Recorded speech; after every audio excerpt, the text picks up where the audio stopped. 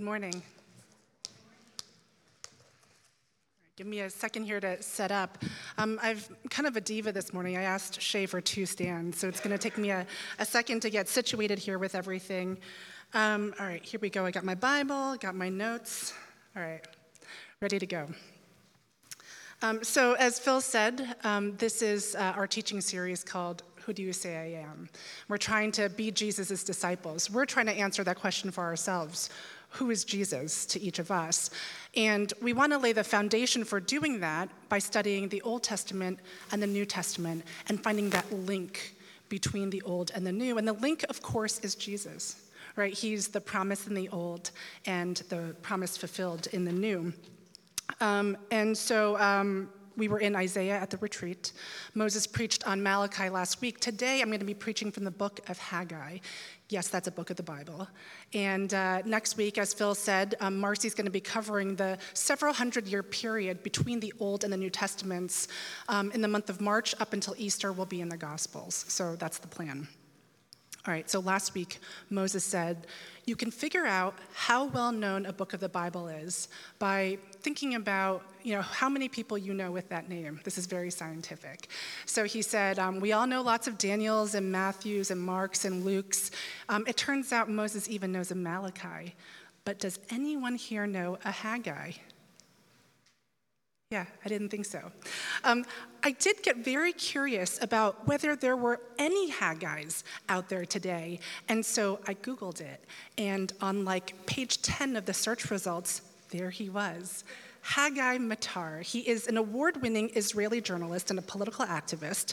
He's got 5,000 friends on Facebook, which is 4,995 more than I have. So I'd say that's not too shabby for a Haggai, right?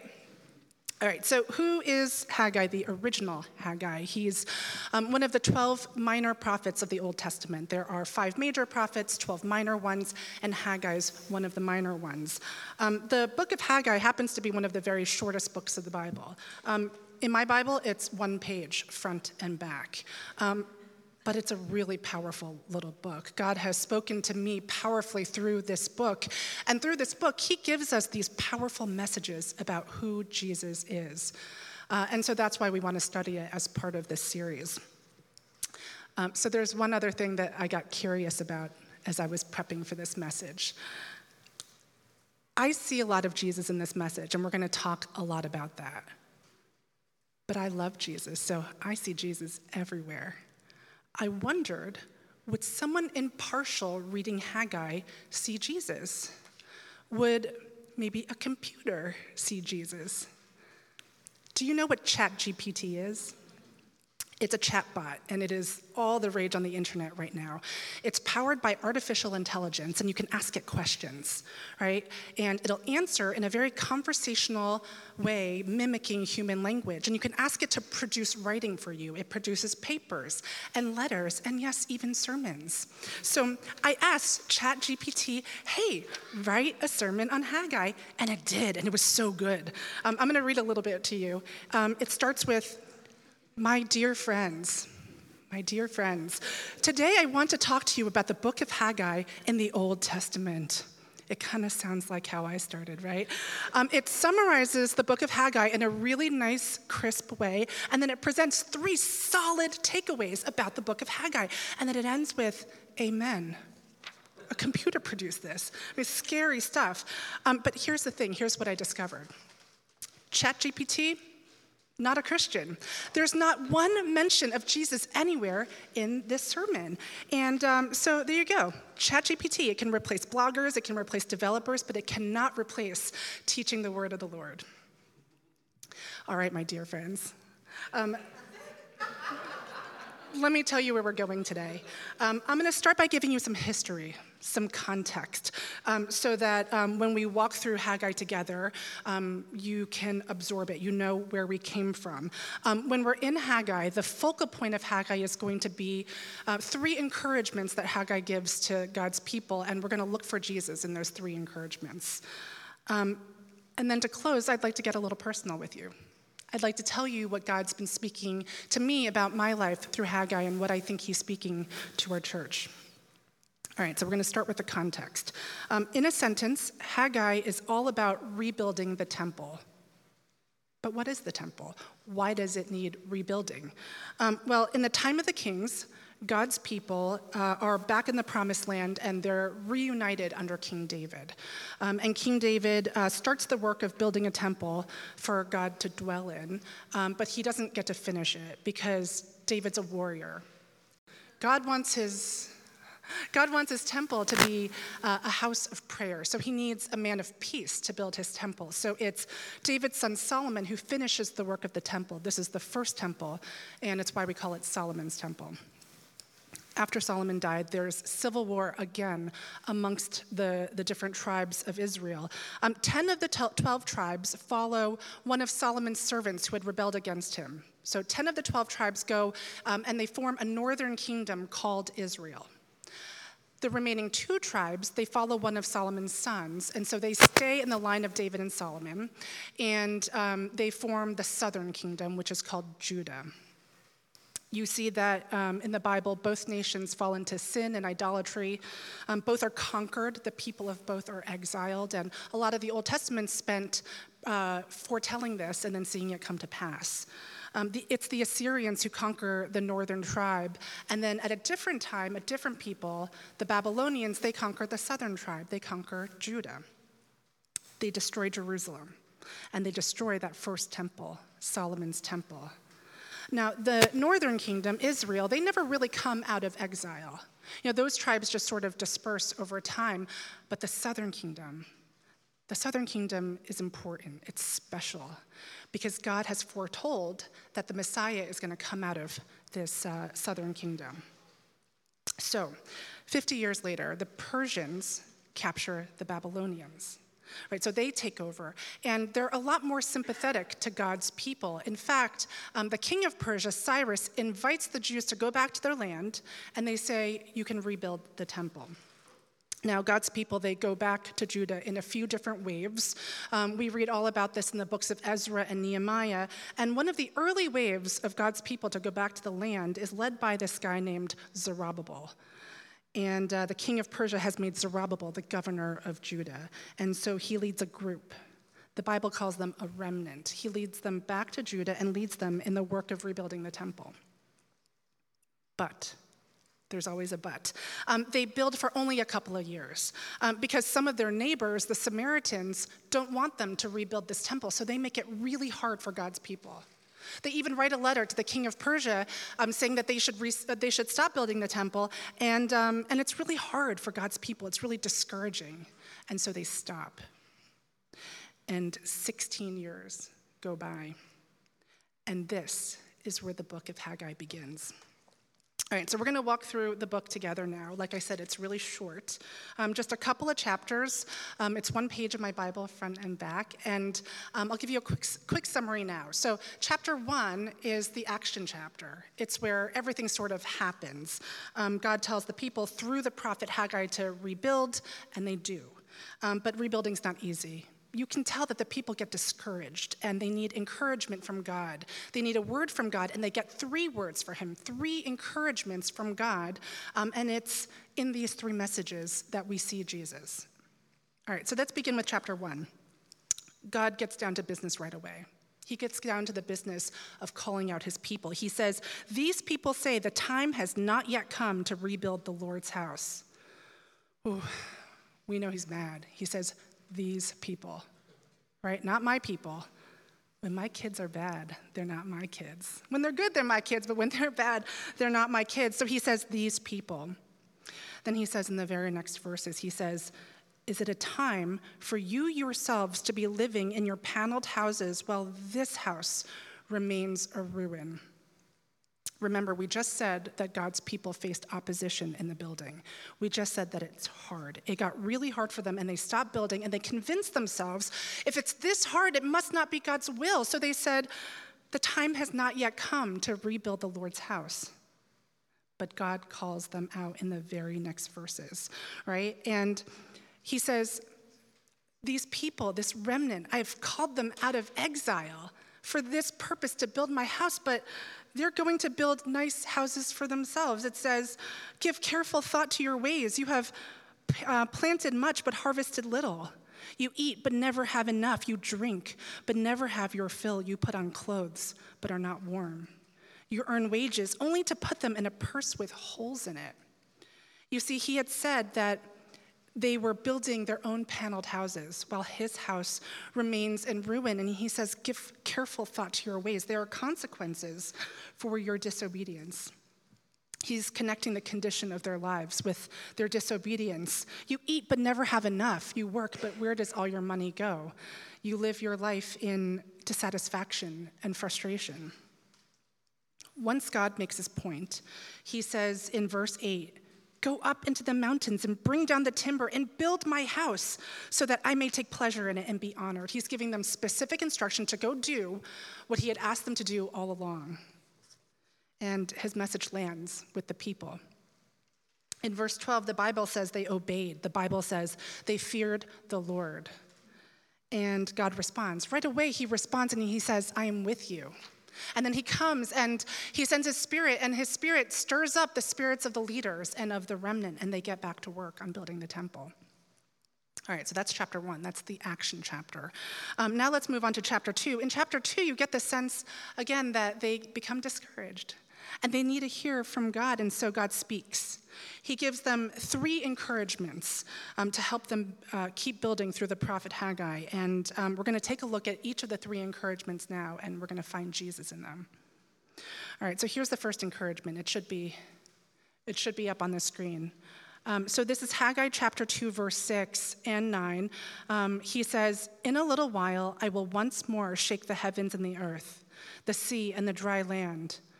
The glory of this present house will be greater than the glory of the former house, and in this place I will grant peace. What do you feel when you read these verses?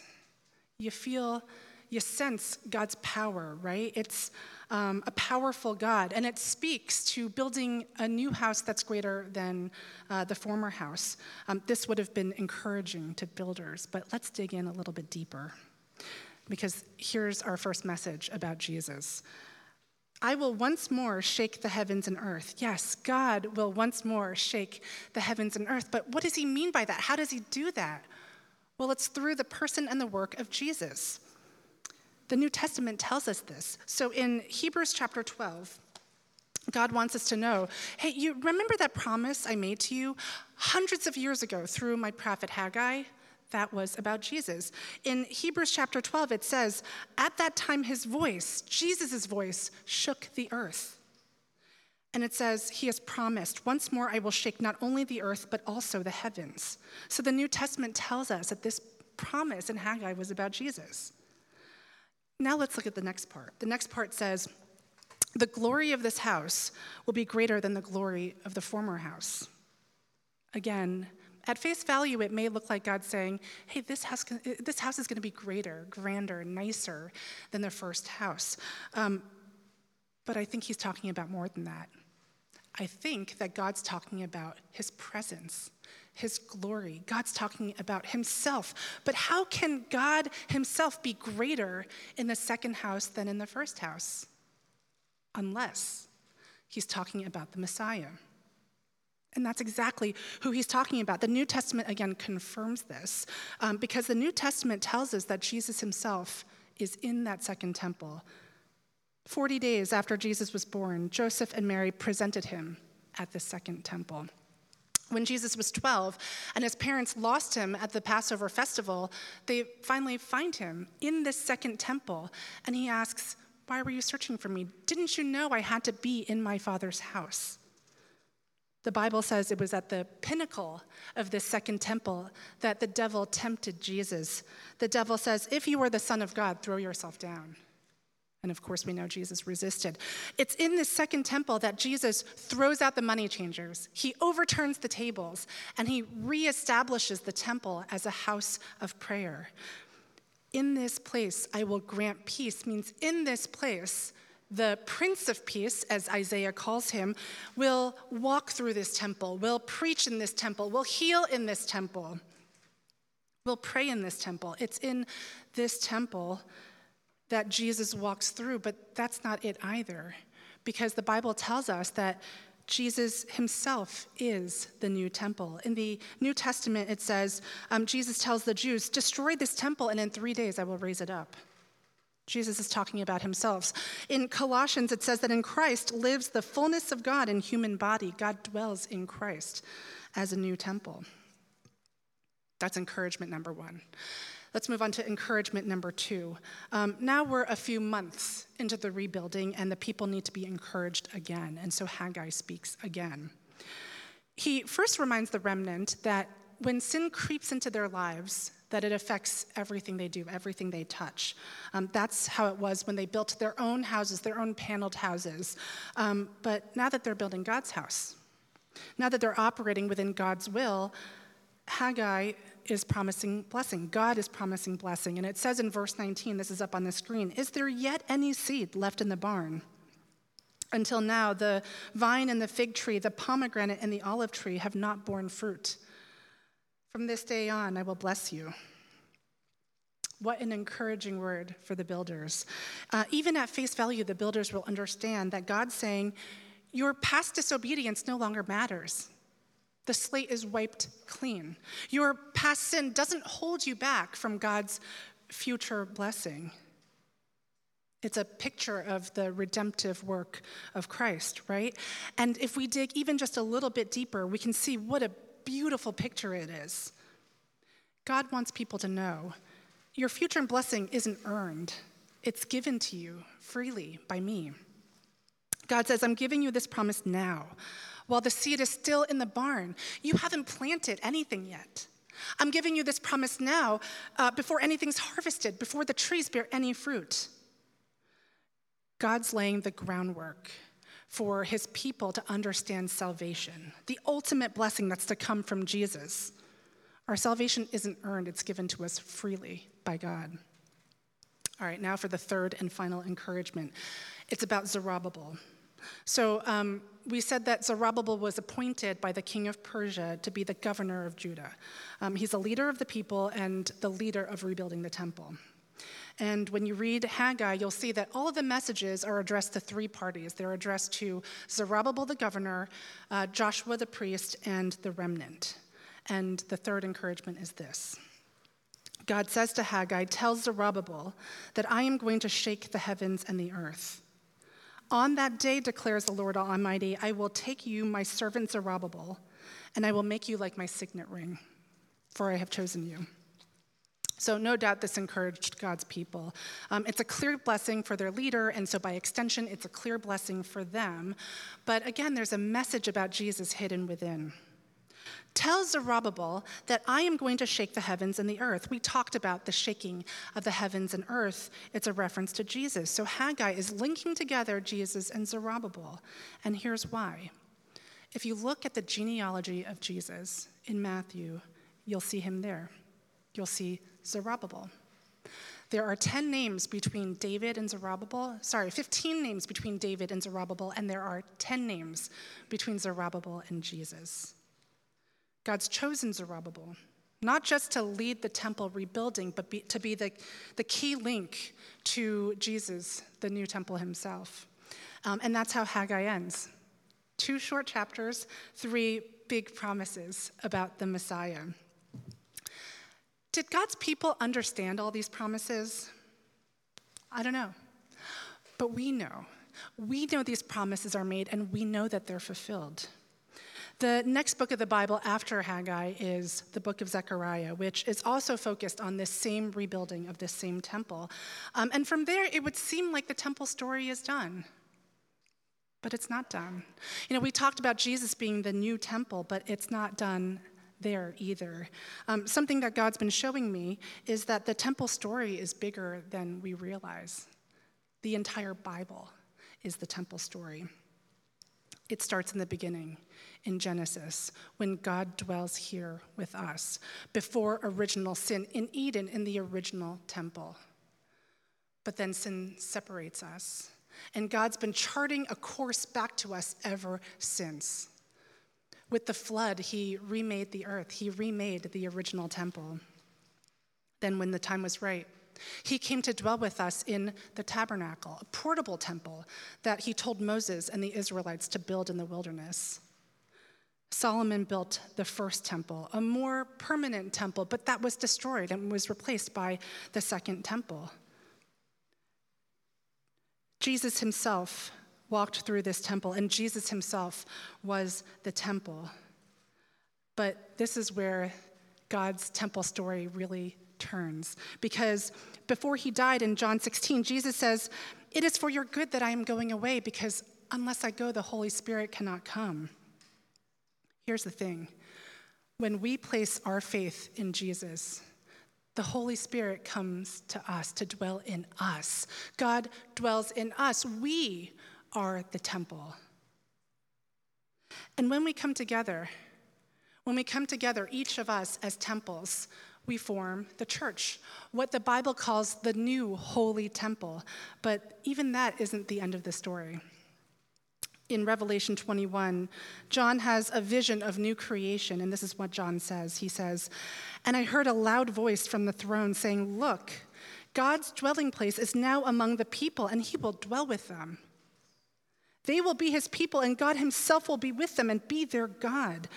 And he goes on to say, 'I did not see a temple in the city, because the Lord Almighty and the Lamb are its temple.'"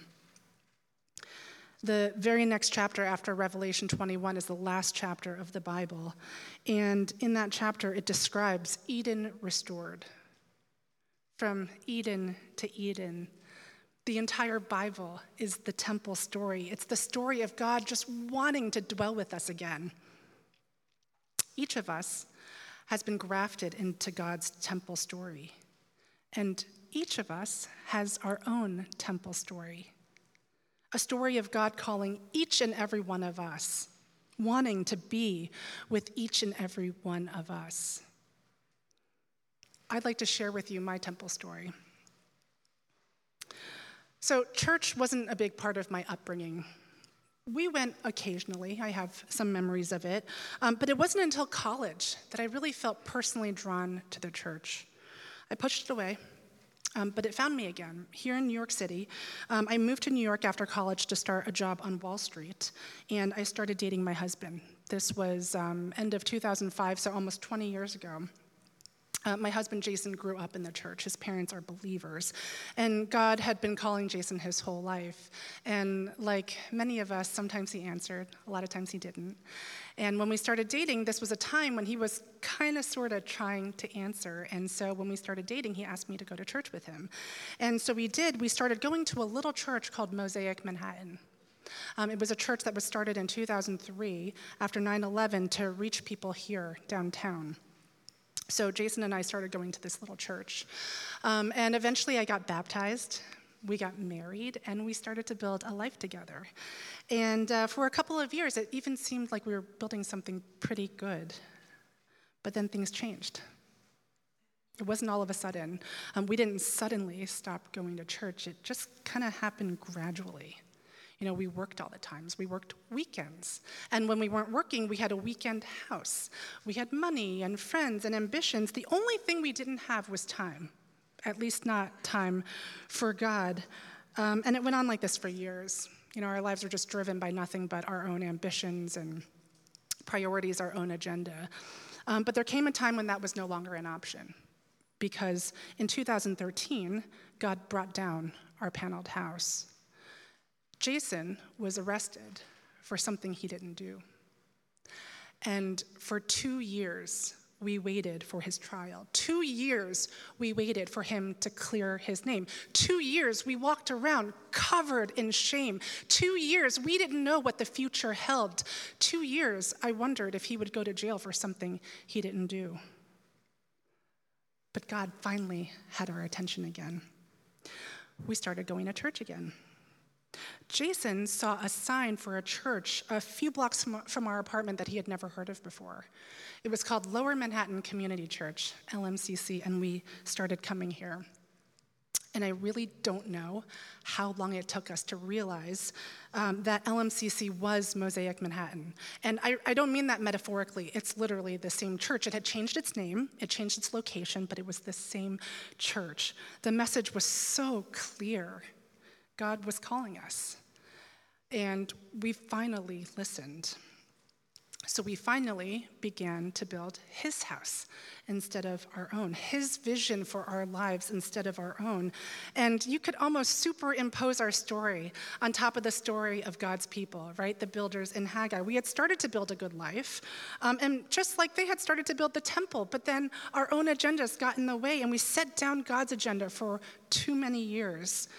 When we finally turned to him, we finally realized those years were spent in utter frustration and dissatisfaction. But once we turned back to God, all of that was in the past.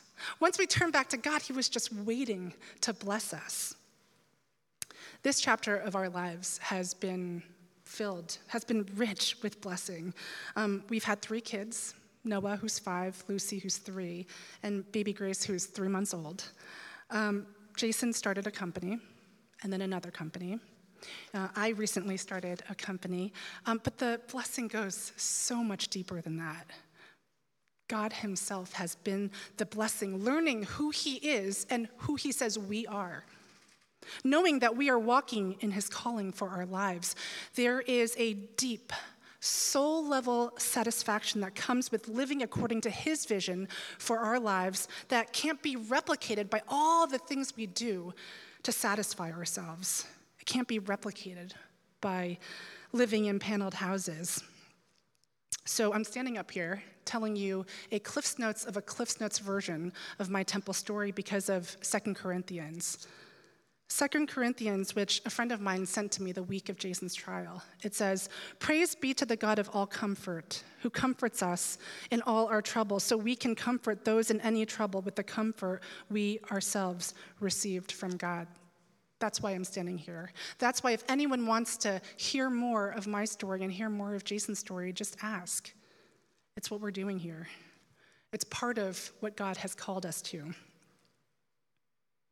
Almost 3 years ago, my community group read the book of Haggai, and it grabbed me. I couldn't stop thinking about it, this little book of the Bible. And after reading it and rereading it, one day the Lord put on my heart, Haggai is a message for our church. I wasn't on the leadership team then. I wasn't a lay pastor. So I called one of them and I said, hey, I think God might be talking to me about our church. And it turns out he was. Because 2 weeks later, they called me and asked me to join the team of pastors. Through Haggai, God was giving me a heads up. He was preparing me to become one of the builders of this church. Now, almost 3 years later, God's speaking to me through Haggai again. So Phil and Marcy designed this beautiful teaching this series, Who Do You Say I Am? And a few months ago, and Phil just reminded me of this morning, a few months ago, Phil said, hey, what are you feeling up to? What do you feel drawn to? I said, I don't know, but I've got one message in me this spring. That's it. I have the capacity for one message. And Phil asked me, well, will you give the message on Haggai? And I was sort of startled. I said, wait, do you know how God spoke to me through Haggai? Did you see that email that I sent to the pastors a couple of years ago? He said, no. He didn't know. He hadn't seen it. Marcy didn't know. She hadn't seen it. God's speaking. He's speaking to me, and he's speaking to our church. So we're coming out of a season of transition here at our church, and we are beginning the work of rebuilding. And the rebuilding has to start with each of us. It has to start in each of our hearts. In Haggai, when the Jews are convicted of their sin, their first act of obedience is to fear the Lord. Their first act of obedience has to do with their hearts. Then the work of their hands came. Then they began to rebuild the temple. The rebuilding has to begin with each of us. A couple of weeks ago, a group of college students in Asbury, Kentucky went to church, and they haven't left. Thousands of people have joined them since, and my husband Jason was one of them. On Monday, he dropped everything he was doing, and he flew to Asbury to see what God's doing there. And I have his notes here, and I want to share a couple of things with you. These are the things that really jumped out to me. This is Jason describing what he saw. He said, everyone was singing and praising the Lord with all their hearts. It's hard to describe the power. It was peaceful power. Someone described the mood as the governance of Jesus. Orderly, yet powerful. I saw old men on their knees worshiping and young men laying hands on them. There were open mic testimonies where people shared their deepest trauma in front of complete strangers. The Asbury University professor was there, and he shared some words, and this is what Jason shared from his message. The professor shared that Jonathan Edwards defined awakening as the intensification and acceleration of the normal work of the Holy Spirit. And the pastor asked everyone to focus on that word, normal. He then shared the following. He said there have been something like 22 revivals in the Bible, and each of them follows this order: heart, home, church, then city. Again, I think the message to us, to this church, is clear. In this season of rebuilding the temple, of rebuilding the church, the work has to begin with each of us, has to begin in each of our hearts. And so as I close here today, I want you to reflect on that, and I want you to reflect on this message. And I want to invite each of you to pray this question of, what has God called me to? I think the thing is, most of us actually know what that is. So the real question is, where am I? Where am I in answering that call?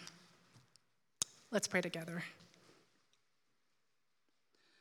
God, thank you for inviting us into your temple story. Thank you for speaking to us, calling us, inviting us, never giving up on us, God, even when we build our own houses instead of yours. This morning, I want to invite you, Holy Spirit, to do your work, to do your normal work, to tell us what we've been called to speak vision and conviction and correction into our lives, to transform our hearts, to rebuild each of us. Jesus, it's in your name we pray. Amen.